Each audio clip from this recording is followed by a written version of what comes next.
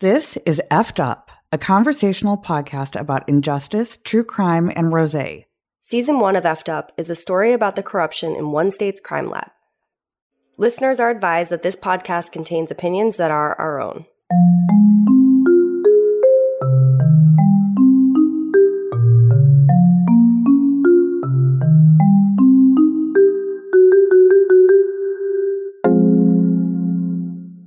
Hello. Hi. Welcome. Hi. Hi. To Welcome episode back. 5? We're in episode 5. 5. Cheating is Fucked Up Part 2. Electric Boogaloo. Whoop, whoop, whoop. I'm Jessica Borges. I'm Priya Hubbard. I'm Keith Burke. So how are you guys doing? Great. Everything's fabulous. That is great. We have rosé. It could be worse. Yes, at least we have rosé. We have rosé.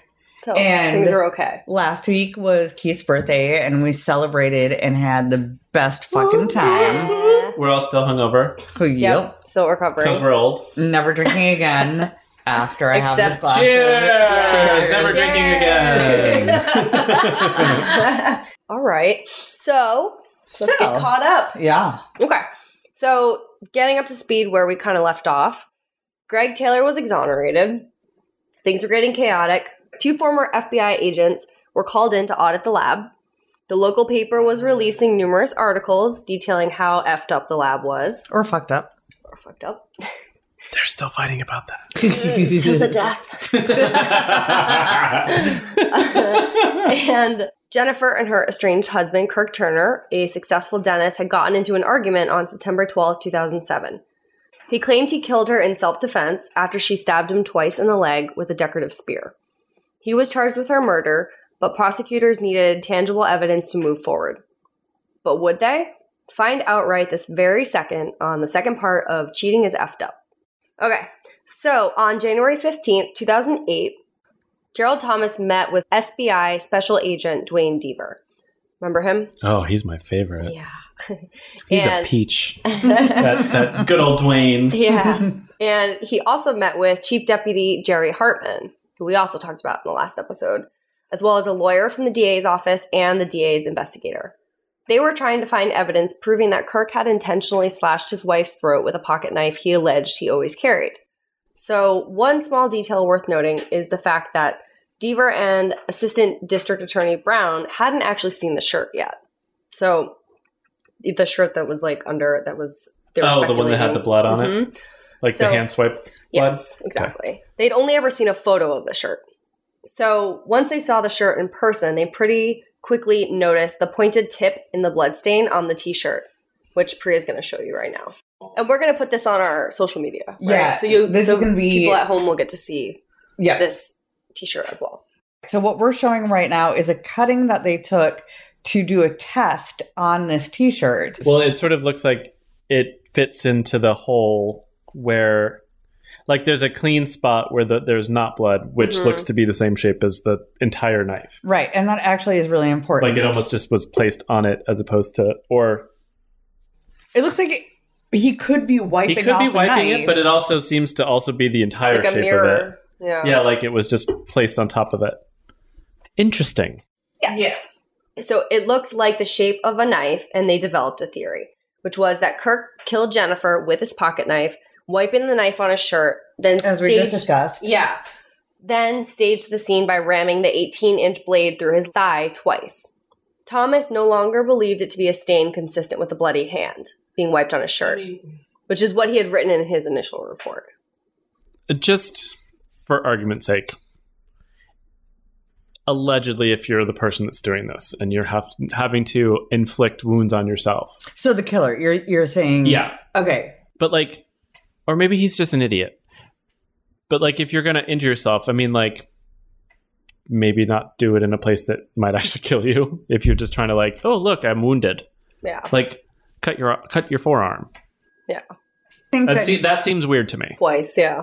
I think that the lead defense attorney, Joe Cheshire, had actually spoken with somebody I don't know if it was a doctor or a psychologist or whatever, but like the psychology behind being able to stab yourself twice, like that thoroughly. Cause it wasn't just like, you know, a little stab here and a little stab there. It was an all the way through the leg. Like it came out the other side of the leg.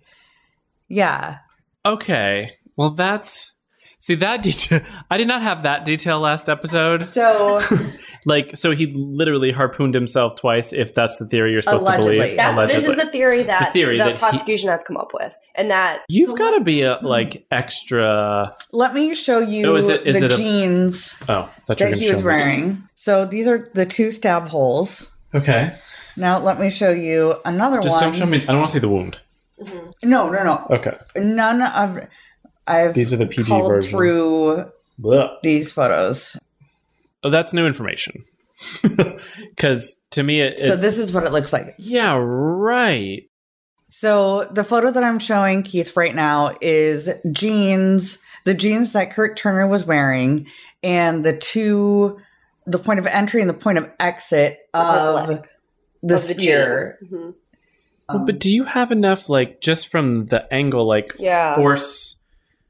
Like yourself to because that goes through lot. Was he a big guy? I mean, he was maybe on par with Jennifer, who was 5'11" and 180. Yeah. I mean, that's decent. I mean, so that's that's a good amount of thigh to get through twice. Yes. Okay, that seems. Are you changing your opinion a little bit? A little bit, because that seems like that you have just enough force yourself to be able to drive through your entire leg. I think you do it once. Pull it out, and then do it again. See, he looks like he's not overweight, but he's not a super thin guy. I have big thighs. That's a lot to get through. Yeah. So. Okay. All right. Well, that's new information that kind of skews my opinion a little bit. Anyway, all right. Carry on. So Gerald Thomas no longer believed it to be a stain consistent with a bloody hand being wiped on the shirt like he had written in his initial report. Now he believed it was a knife being wiped across the shirt. How convenient. Yeah. So no longer a hand, but a knife. So in September of 2007, he had written in his report that it seemed like it was a hand just being wiped off. Okay. And now that you've seen it, you see sort of the tip. Right. It looks like a blade. And it looks like a blade. But he still hadn't seen the shirt at this point. He was looking at a picture. No, Gerald Thomas had seen the shirt. Oh, this was... Okay. Yeah. It was the 88 and Dwayne Deaver who had not seen the shirt. They'd seen photographs, as far as I can understand it. Otherwise, on January 15th, what are they even fucking talking about? Exactly. Yeah. There's going to be a trial, as we have already figured out. And in April of 2009... prosecutors supplied defense attorneys with some discovery, including Thomas's new interpretation of the blood evidence that Kirk Turner had killed his wife and wiped his knife on his t-shirt. The defense attorneys, the Dream Team, Joe Cheshire and Brad Bannon, hired their own forensic experts, a renowned bloodstain pattern analyst named Stuart James and Marilyn Miller. She's an associate professor in the Department of Forensic Science at Virginia Commonwealth University. She's a fucking forensic badass. Mm-hmm. And we talked with her for our last episode as well. But don't forget that Kirk Turner is the successful white dentist dude. So he made a lot of money and he has the money to hire extravagant things like forensic specialists. So both Stuart James and Marilyn Miller completely disagreed with Thomas's analysis that it was a bloody knife being wiped on a t-shirt. What did they think it was? They thought it was a blood stain that's referred to as a mirror stain. So when a piece of fabric folds together, the blood will bleed into the other side that it's touching. It's transferring from the bloody patch right here onto the fresh piece of fabric that hasn't been touched yet until it gets crumpled. Right. So Marilyn and Stuart James was hired to do the bloodstain analysis, and Marilyn was hired to do reconstruction of the crime scene and what had happened. But Marilyn had experience in bloodstain analysis, so she was helping Stuart James out. So they decided that it was most likely this mirror stain that was created by folding the shirt when the EMTs had cut off the shirt. After the fact. Right. So they're like trying to save his fucking life because like the stab wound is right near his femoral artery. So they cut off his jeans, they cut off his t-shirt and toss him to the side because they're just trying to deal with life-saving measures. So Stuart James wrote an expert opinion about what he thought had happened. Like he and Marilyn had decided this. It got forwarded to the prosecutors. This expert opinion, like they're going to understand that this is what the defense is saying about the evidence that is being presented. Gerald Thomas claimed that the assistant district attorney asked for additional testing to disprove that the bloodstain on Turner's shirt was a mirror image. So the ADA... How would you do that? Well, that's where the FBI comes in. Oh, Jesus. Here we go. Okay. Gerald Thomas also sent an email to a colleague in the FBI in May of 2009. So this is a month later. And he promised that he would conduct tests to shore up, these are his words, shore up his conclusions. As in, like, I'm going to prove my theory. But that's not how science works. No. The scientific method is you do experiments and then based on those results, you come to a conclusion. Right. Not the other way around. Right. So he and his boy, Dwayne Deaver, needed to match the theory to the science. I think the word you're looking for is shady. Yes. So they got a replica knife and performed reconstruction tests using blood and gray t-shirts. You saw that Kirk was wearing a gray t-shirt. Right. So similar to what Kirk had been wearing the night he and his wife stabbed each other. This was to determine if they could replicate the pattern that was on the gray t-shirt, Kirk's shirt. The News and Observer reported about this, and this is what they said. A video of their work, as in Dwayne Deaver and Gerald Thomas, shows that twice Thomas donned a clean shirt. Each time he dipped a knife in blood, careful to get blood only on the edges. He carefully wiped the blade on his shirt in an attempt to leave a stain that resembled the outline of the knife. Okay. The second attempt was more pleasing to Deaver, who was filming. His comments, audible on the video, were more film director than scientist. What he said at the end, which you're about to hear, is, "Oh, even better. Holy cow, that was a good one. Beautiful, that's a wrap, baby." Which is exactly what you want to hear from a scientist performing tests. Yes, that, but also, like, if you stab somebody and a knife goes inside them, you're not only going to get blood on just the edge. You know what I mean? Like, it would be on the entire knife. Mm-hmm. Well, I'm going to go into Marilyn Miller's assessment of this because you just brought this up. Okay. So I spoke with her a couple of weeks ago. Would Marilyn think I'm a genius? Yeah. She would. So I asked Marilyn if she'd seen the video of Gerald Thomas and Dwayne Deaver experimenting with how the V shape of the knife had been made. Okay. Or might have been made. She saw it once. She barely remembers it. She does remember Thomas trying to get blood only on the edges of the knife. And I'm high-fiving myself. Yeah. Yep. And she said that what she would have done is dip the knife into like a pool of blood, right, or like a bowl of blood. Like as if that's going into a body. Mm-hmm. Right. And then wipe it to see what it's like, because it would be very odd to have that like vacant space. No. Anyway, so you're the smartest man on earth. She also criticized another thing that she remembers about Gerald Thomas testing these t-shirts is that he wore brand new t-shirts, and the t-shirt that Kirk Turner was wearing was an old t-shirt. So it's going to respond to the blood in a different way. A new t-shirt, a brand new, like straight out of the package t-shirt, the fabric is going to respond in a different way than an old t-shirt would. So that was something I hadn't even thought of. Yeah, I wouldn't think about that. And I asked her what she would have done. She said, I would have laundered it like hundreds of times until it had the same consistency as the t-shirt that I was testing. And I was like, this is why scientists should be doing this shit and not Keith and Priya. And Jess. Science. And I feel like you would have thought of it. Science.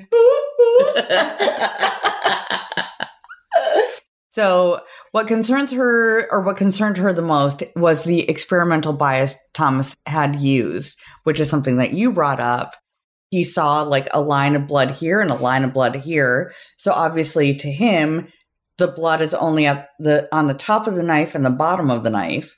He had the end result. Right. And then was working backward because that's not how science works. That's not how science works. Right. This is the science we're working with here. Should we start doing science in quotes? Yes. Yes. Because it's not really... like, I haven't done science since high school, but it seems very unsciency. So while all of these shenanigans are going on, Kirk is out on bond.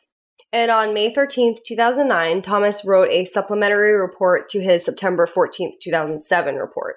Okay. Basically summarizing how these experiments refuted the defense experts' finding of a stain caused by folding the shirt.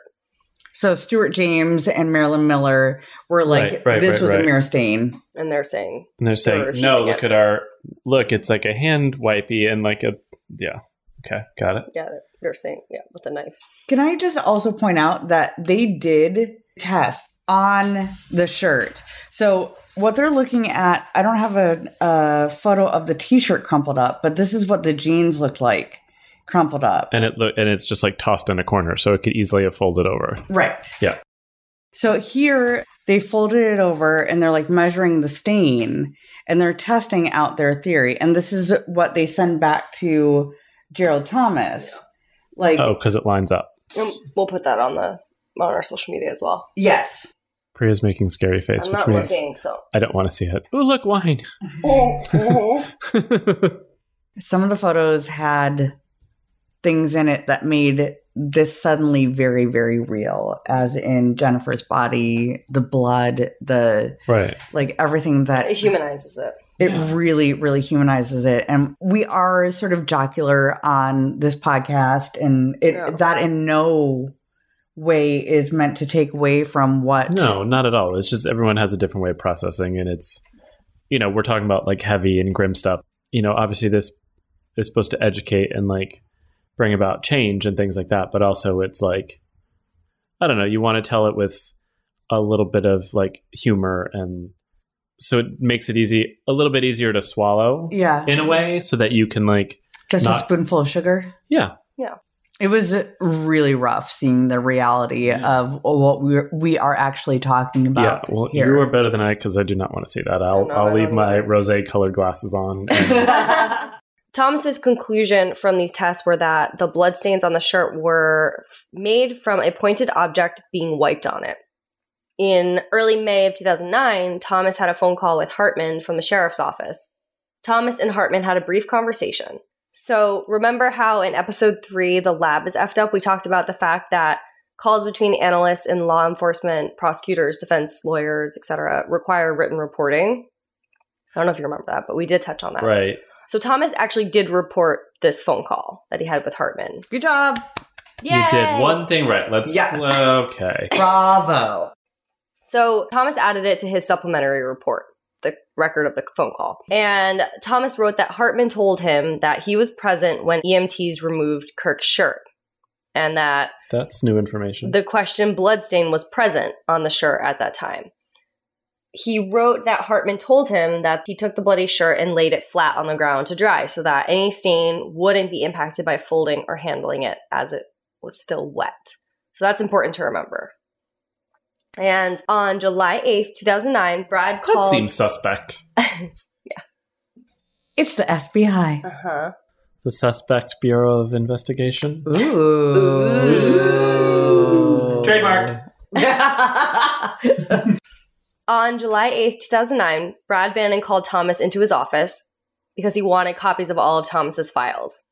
In a previous episode, we discussed how analysts were discouraged from speaking with defense attorneys. Brad had asked permission from the DA's office and was granted it. Good job. Yeah, which is great. So he seems to be doing some things by the book. Well, Brad. 100%. Sorry. Brad I thought you were talking about the other guy. It. Yeah. So Brad asked permission from the DA's office and was granted it.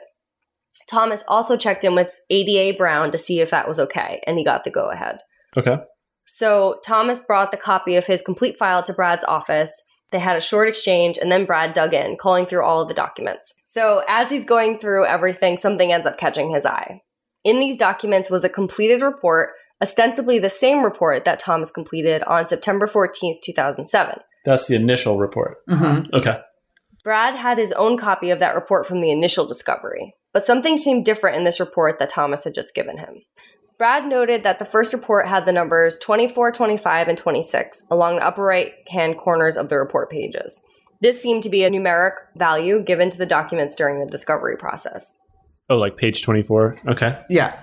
The second report that Brad had just gotten had the same title as the first report, which was Examination of Clothing for Bloodstain Patterns on Friday, September 14th, 2007. Both reports were prepared by Thomas. There were numerical values given in this report also, but they were different. They were 1441, 1442, and 1443. So not 24, 25, and 26, yet ostensibly they seem to be the same report. Right. Is that right? At first glance, yeah. Okay. It would be like, it's the same thing. But why are those numbers different? Yeah, why are those numbers different? So in this, quote, new report, Thomas's opinion about Kirk Turner's shirt had changed. Nothing else in the report was different, only this one line. The initial report referred to the bloodstains on the shirt being consistent with a transferred bloodstain pattern from a bloody hand being wiped on it. As we've discussed at length. Mm-hmm. And the new report referred to the bloodstain being consistent with the pointed object, a knife. So he's changed this report, but it has the same date on it. So it's not like a supplemental report. It's not that's like... what I was going to say. Like, you can, as you, like, people make mistakes, and when you do further testing, things can change. But if you haven't, like, you can't just go with whiteout and go like, I'm going to change that. Mm-hmm. You have to do like an addendum or like a supplemental report. And there are actually, in the SBI, there are standards in place with regards to amending a report. And based on the language in this new report, a separate report should have been generated to document any additional opinions, findings, the my bad version, or just like, hey, we changed our minds, or we discovered X, Y, or something that shows the evolution of the report, and then like you need reasoning to back it up. But in this instance, there was no such thing. Like, I understand why they try to sneak that by. It's because then it looks like, oh, well, you're introducing possible doubt. Because we weren't 100% sure, and we changed our mind, so we're just pretending that there was no reasonable doubt. This is the report, and that's what it is. Yeah. This is the theory that we've been going with the entire whole time. Yeah. We've never wavered. Yeah. Yeah. Right. So basically, when Thomas's opinion changed, he should have created a new document with a new date, and then so basically keep a record of it. Yeah. Yeah. So also in looking through the supplemental reports, Brad found the notes on the phone call between Thomas and Hartman.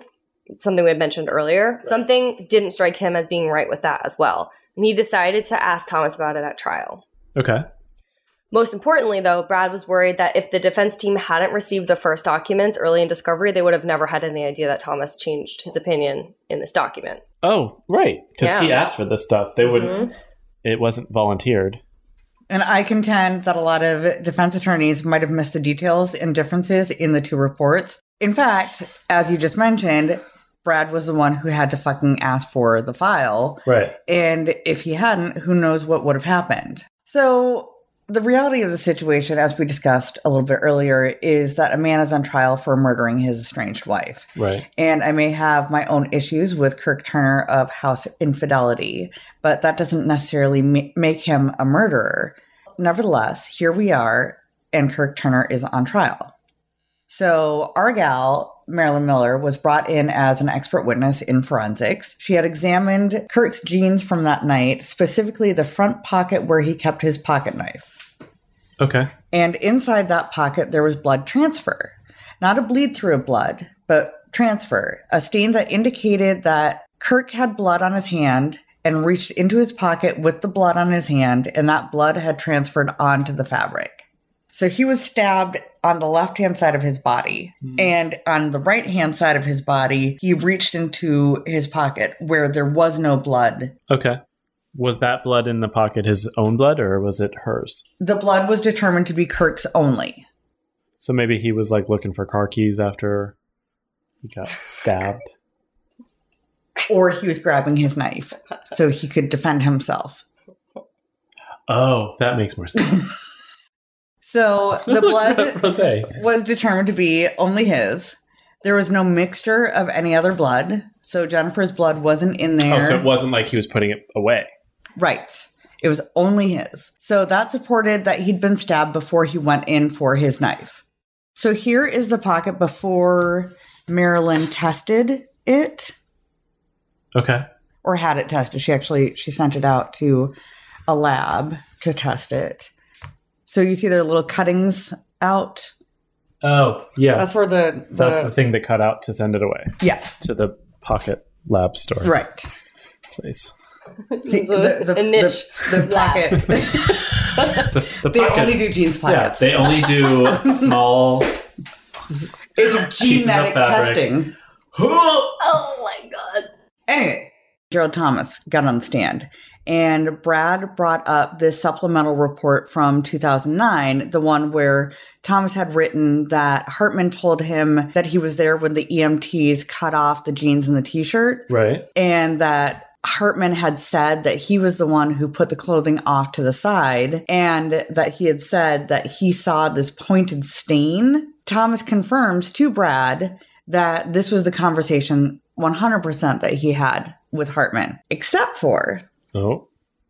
Plot twist. You know that Brad got Hartman on the stand, right? Mm-hmm. You know that Hartman, or that Brad asked every question of Hartman that he'd asked of Thomas, and Hartman is like, no, I did not say any of that. I said that I was not there when the EMTs arrived. I got there after the EMTs arrived. The clothing was, crumpled. Yeah, he did get it from the sheriff's office, which would fit the mirror.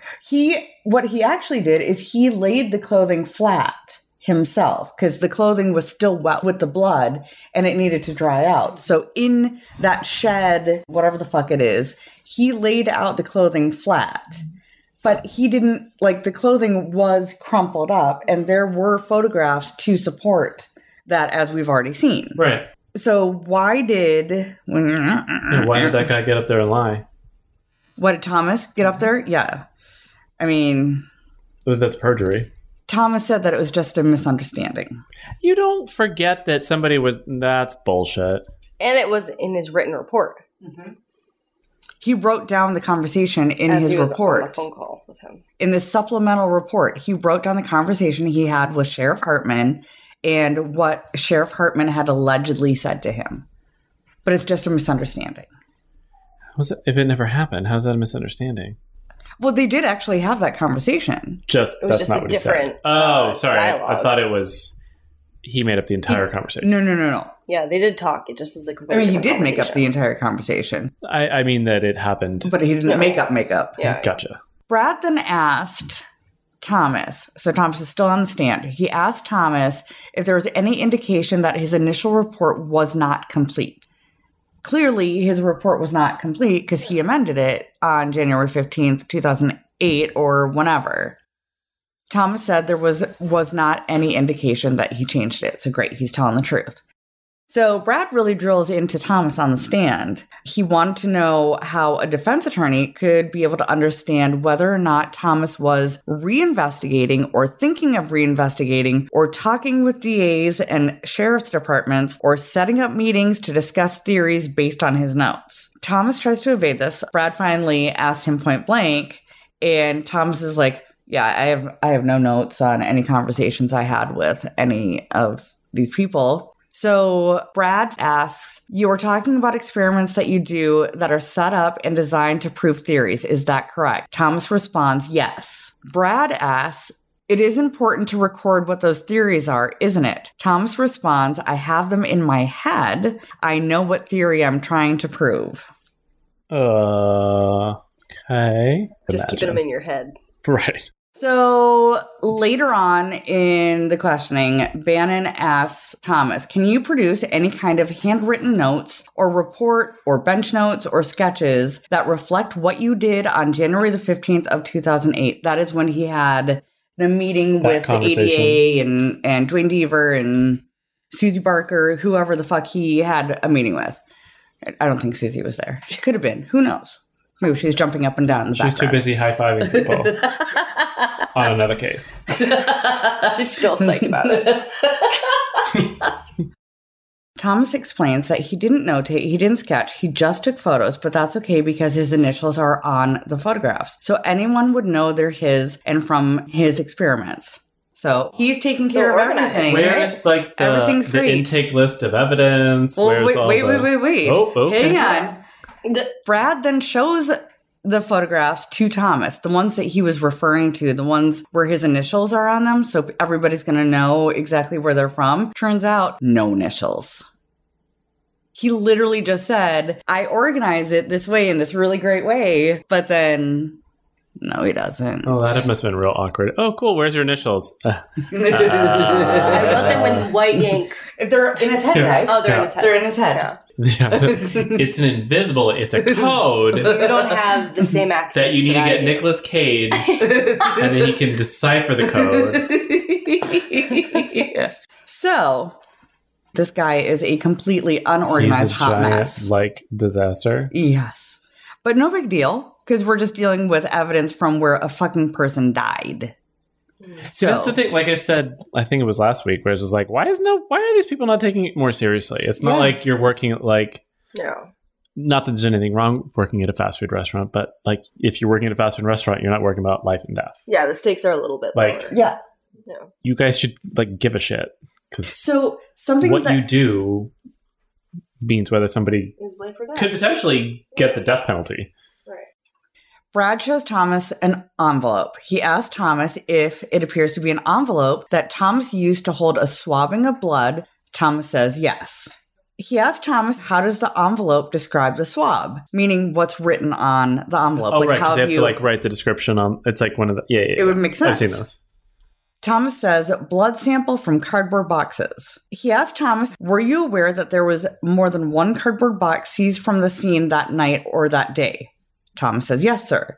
Brad says, so by looking at this evidence envelope, I wouldn't have any idea which one of these boxes the sample was taken from, would I? No, sir. Not very big on attention to detail there, buddy. People's lives. Yeah. But if I were a juror and I was hearing this, I'm like, this guy's a boob. Yeah. Like, how am I going to believe anything that these people are saying if this is the expert that you put up? Totally. Then Brad gets into that fucking report. Brad says, this is the second version of that report. Is that accurate to say? Thomas says, yes. Brad says, now, does it say examination of clothing for bloodstain patterns on Friday, September 14th, 2007? Thomas says, yes. Brad says it goes on to say, Friday, September 14th, 2007, at approximately 11 a.m., Special Agent Gerald Thomas arrived at the Davie County Sheriff's Office to examine clothing and other evidentiary items collected from a crime scene located at, then it states the purpose. Is that correct? Thomas says, yes. Brad says, does it say anything in that paragraph? Then I looked at the evidence again on January 15th, 2008. Thomas says, no. Brad says, is this the first version of this report in your file as it exists right now? Thomas says, no. Brad says, so you removed it from your file? Thomas says, I have amended the report. Brad says, now that's an interesting word, amended. Does it say anywhere on this document that this is an amended report? Thomas says, no, sir. Brad says, or a supplemental report? Thomas says, no, sir. So this seems like little shit minutia. We've already said that we're talking about a man's life right now. But that's not minutia. That's like changing very specific information on the very initial report. Agreed. But I mean, I feel like there are people who would see it as minutia. Oh, he changed a report, like he changed his opinion.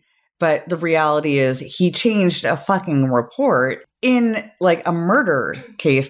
So all of this is important. Every single person working this case, the cops, the scientists, the judges, everybody has a fucking job to do to make sure the right people are going to prison for the crimes that have been committed.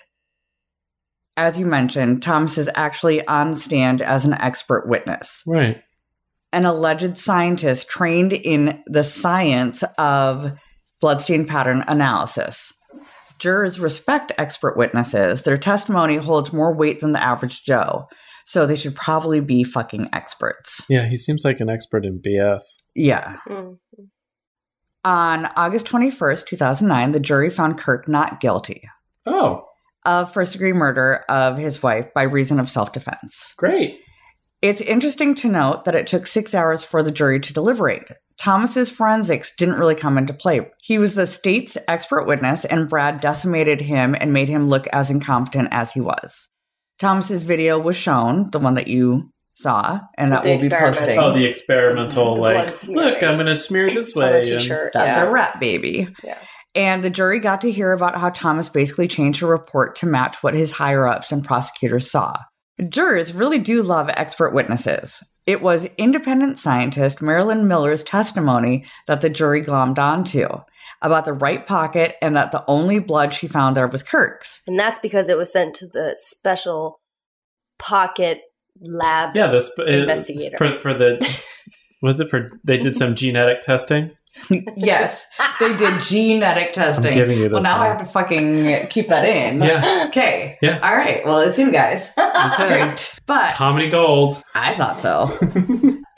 Anyway, her testimony, the pocket, ended up being the key evidence in the case. Well, because that's, I mean, when you said that to me, that makes perfect sense.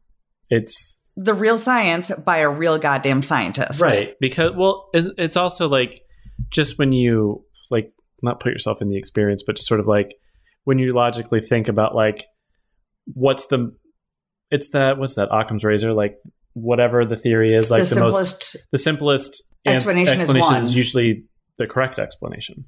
Right. That, like, is it this sort of, crazy thing where he got harpooned twice and this, and then, like, after killing, like, did it to himself? Like, that doesn't make sense. That's such like a what? Yeah. Like, I killed someone and then I think, oh, I had this genius idea. Let me take this giant thing and ram it through my leg twice. Right. That doesn't, like, right. I'm sure that could have happened. Yeah. But the simplest explanation is he was attacked and defended himself. And then when you look at the evidence, that evidence supports that theory, as opposed to, like, well, we have to make this, like, ridiculous thing make sense. So how are we going to find evidence to just support that theory? Yeah. Like, when you put them next to each other, like, it's like, well, this sounds really, like, crazy and out there and not likely to happen. Or, oh, that could happen. Oh, and you look at the evidence. Oh, yeah, the evidence supports that this could happen. Exactly. So when Marilyn and Stuart James walked into that, I think it was at the sheriff's office is where the clothing was being stored. Yes. So they went there and they were looking at the clothing. I don't know if you remember the two photos of the jeans that I showed you, the two different pictures of the pocket. The first one was the pocket out. Yeah. And there's blood on it. And there were no cuttings. You could see there was, on the inside, and it was solid. There was nothing was cut out of it. Nothing was cut out of it. Yeah. Nobody had sampled it. Nobody in the FBI had sampled it. Gerald Thomas. Nobody looked at it at all. Not doing anything with their genetic testing. Exactly. Certainly not. In fact, none of the reports from the state's expert witness, Gerald Thomas, even mentioned the bloody right pocket. Because they didn't care about that. Yeah. It didn't help. It didn't help their theory. Yeah, exactly. That they had already determined. They just went around like the harpoon marks. So who the fuck is Gerald Thomas and what's his science background? Let's get into that. You want to know a little bit about where he came from? Sure. So Gerald Thomas was born June 18th, 1971 in Graham, North Carolina. In 2002, he graduated from Greensboro College with a Bachelor of Arts in History and Political Science. Oh, hey, that's science. Oh, wait. Political science. But in 2008, he got a Master's of Arts in Sociology from the University of North Carolina, Greensboro. Still not science. Mm-hmm. Wait, what is it? A Master of Arts in art? Sociology. Master of Arts in Sociology. That's science-y. It's like the studying forensic. of people. Yeah. It's not, I wouldn't, yeah. That does not deserve a white lab coat. How is it going to help you in a lab? Exactly. Yeah. Okay. But there's more. So, wait, there's more. There's two degrees in one. So from 1992 to 1999, he worked at the Liberty Police Department. Oh, he was a cop. Oh, interesting. From 1995 to 1999, he was a detective with the Randolph County Sheriff's Office. Then, from 1999 until 2003, he was the assistant police chief and police chief of Liberty PD. So that is a grand total of 11 years of climbing the ladder in law enforcement. And after that, he joined the FBI. But his only science background includes a a training that he did in a 40-hour basic bloodstain pattern analysis course that was taught by Duane Deaver and a woman named Jenny Elwell, amongst others. In addition, in 2007... Oh, go ahead. He basically went to traffic school. I mean, the traffic school version of like when you take like a weekend course. Yeah. That seems like you need more skills. I would think. Yeah. Yeah. But in 2007, he took another similar course at Guilford Technical Community College. And in 2009, he took an online graduate level course from the University of Florida. So Thomas and all agents interested in bloodstain pattern analysis have to attend a minimum of 3 crime scenes and have them reviewed by others already conducting bloodstain pattern analysis. Deaver did most of Thomas's mentoring and reviewed most of his reports. Thomas documented about 10 scenes under Deaver's tutelage before Deaver wrote a memorandum that released Thomas to basically go out and work scenes on his own. So he only assisted on 10? And then he was free to go. They're only required to... Under the tutelage of Duane Deaver? But they're only required to assist on 3. Yeah. With regards to the Turner case, it didn't occur to Thomas that it was a new opinion, and therefore it would garner a new report. So did Thomas not write reports in his 11 years as a cop? Were they just allowed to erase things and put new shit in? Like, yeah, that's like the my bad defense. That doesn't really work. Did they have to show their work? After all, in May 2009, he created a supplemental report. Rather than changing the original, he added new information, like that weird conversation he had with Sheriff Hartman. He completely added that. Yeah. It seems a little willy-nilly, his ethics. And I just don't buy that he doesn't know how to do this. And so let me, this non-lawyer, present Exhibit A. As of August 22nd, 2008, Thomas officially completed the North Carolina SBI Bloodstain Analysis Training Program. This is not a certificate program. Like, he probably received a letter confirming he completed the training program at the SBI. However, on his CV as of 2010, he listed under his certifications, Bloodstain Pattern Analyst, North Carolina SBI 2008. So he said he got certified by North Carolina SBI, even though they don't have a certificate program. So he lied on his resume.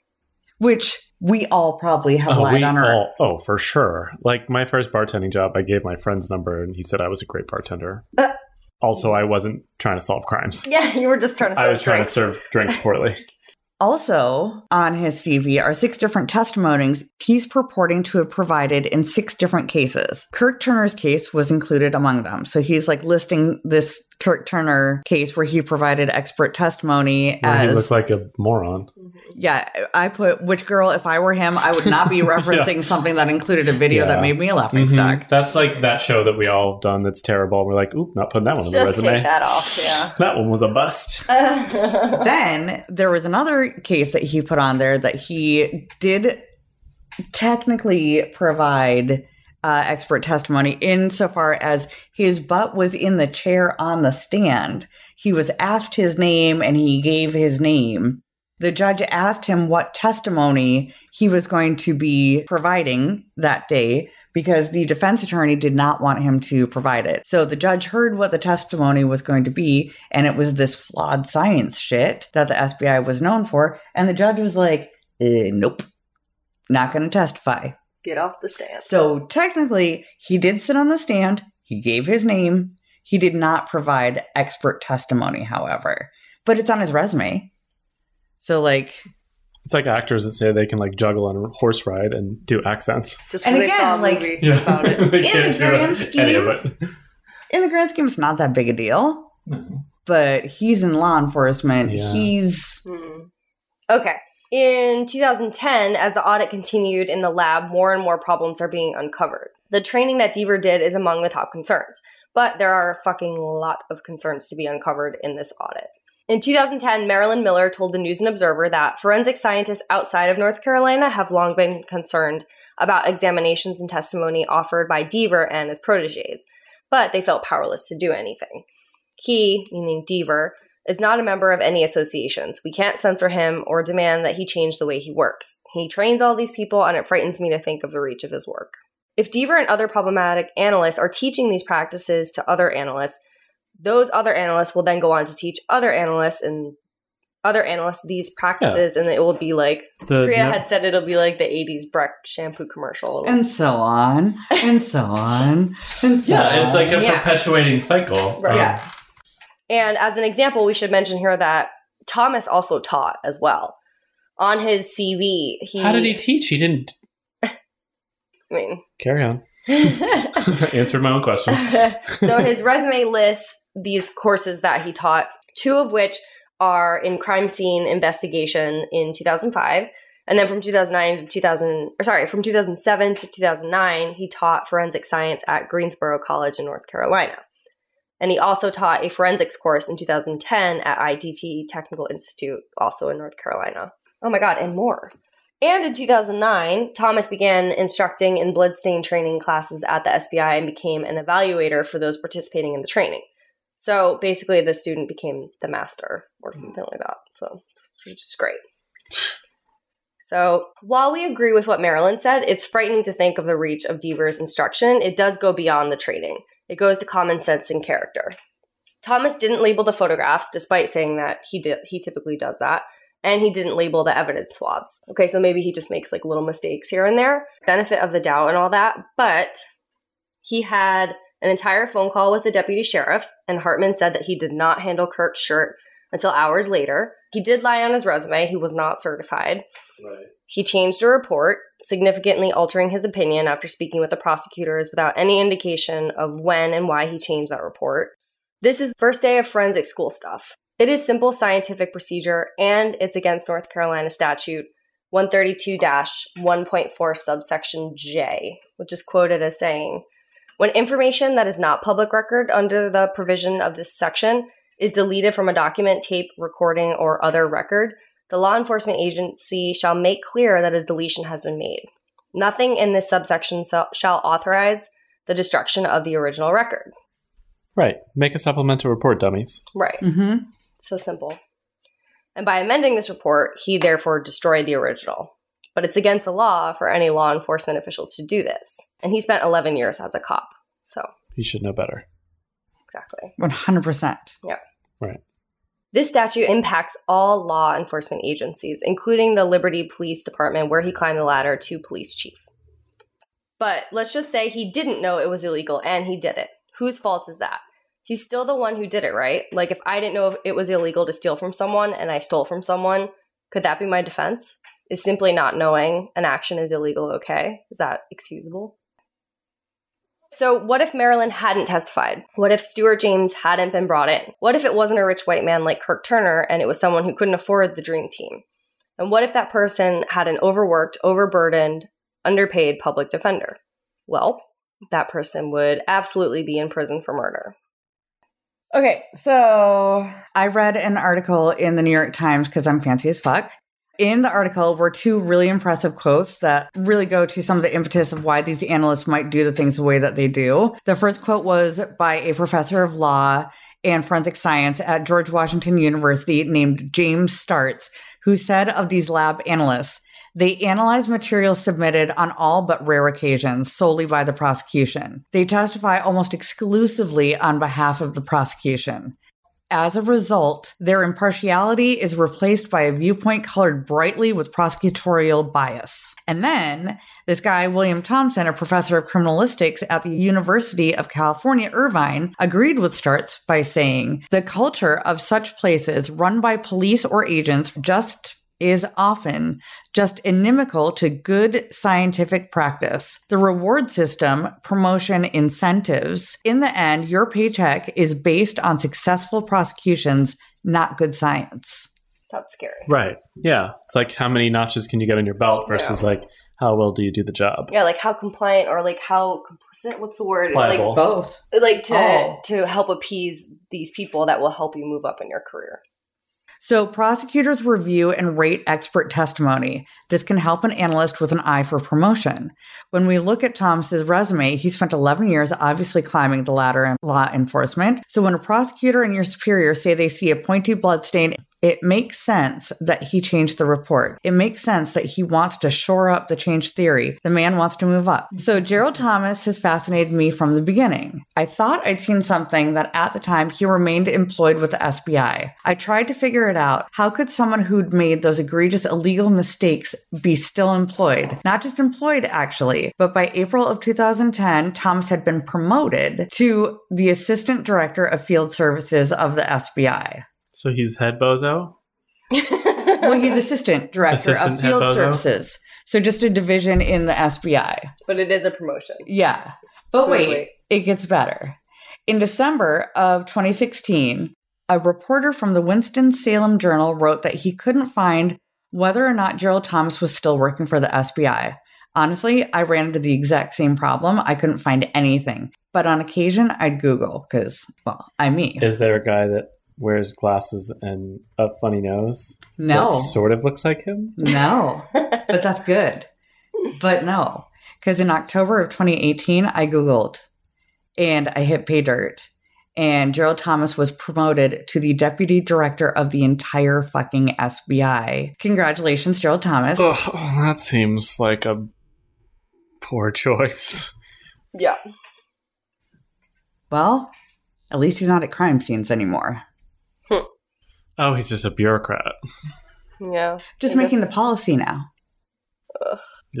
Just a different version of fucker. Well, I mean, politicians are liars. Yeah. So, I mean, he's got that on his resume. Yes. Literally. Check. Good job, The first accurate thing on the resume. Yes. Professional liar. Great job, team. Allegedly. It should also be noted that while there was an investigation of the lab's training and internal practices, the results of this investigation was not made public as far as Detective Priya can tell in her research. And that means that the necessary changes were also not made public. For an organization that is ostensibly there for the public, this seems pretty bad practice to not be fully transparent, especially in a time when there's a huge distrust of the entire organization. Seems to be par for the course, though. Yes, exactly. So, as you may recall, after all this shit was going down, the AG called for an audit of the lab. And after a 5-month investigation, on August 18th, 2010, the two former FBI agents, Chris Swecker and Michael Wolf, released their results. Finally. Keith, are you sitting down? This is really important and terrifying. Oh, God. Okay. Out of over 15,000 cases they examined, they found that the SBI crime lab withheld misreported or distorted evidence in more than 230 cases. Come on! And we'll be delving into those effed up cases and more on the next episode of Effed Up. Everything's messed up. Why is everything terrible? Oh my God. Thank you so much for listening. At the end of each episode, we do like to highlight the work being done for justice reform, science, and the prevention of wrongful convictions and provide information on where, if you're as fucking pissed off at hearing these stories as Keith is, and as we are in telling them, you can throw some money or possibly find volunteer opportunities or whatever you can do. So, for some research in this episode, Priya spoke, that's me.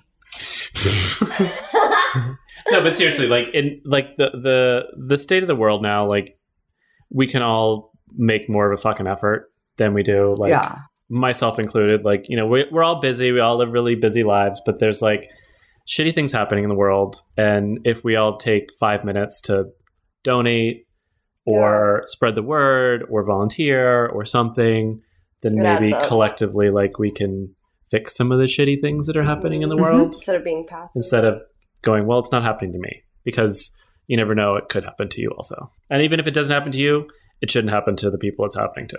Okay, so exactly what Kate said. And to that, for some of the research in this episode, I spoke with Brad Bannon, the defense attorney in Kirk Turner's case. So if you have money to spare, he would love for you to help support the North Carolina Advocates for Justice, which is a nonpartisan association of legal professionals dedicated to protecting people's rights through community education and advocacy. You can find them at www.ncaj.com.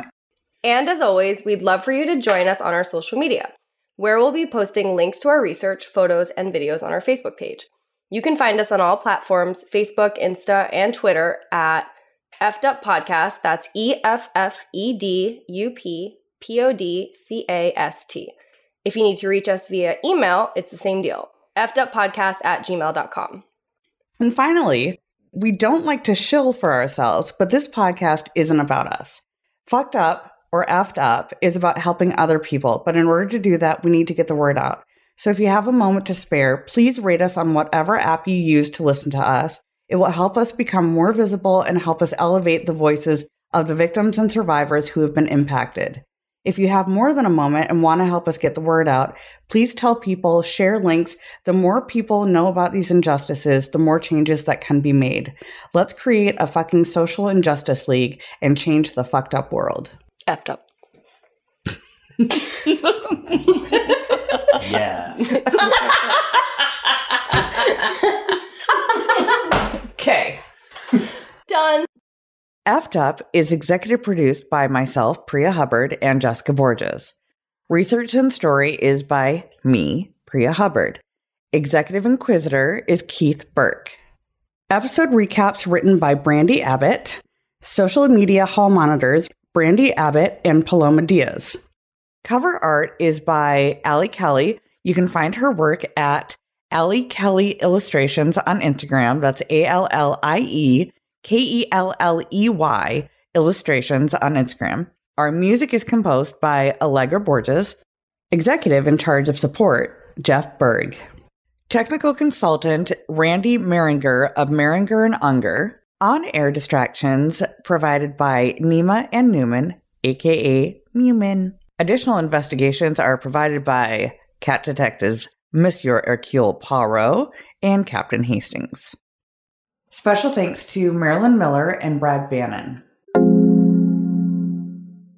Science, science. Ooh, ooh. Science. Ooh, ooh. Science. Ooh, ooh. Okay, that's a throwback to last week.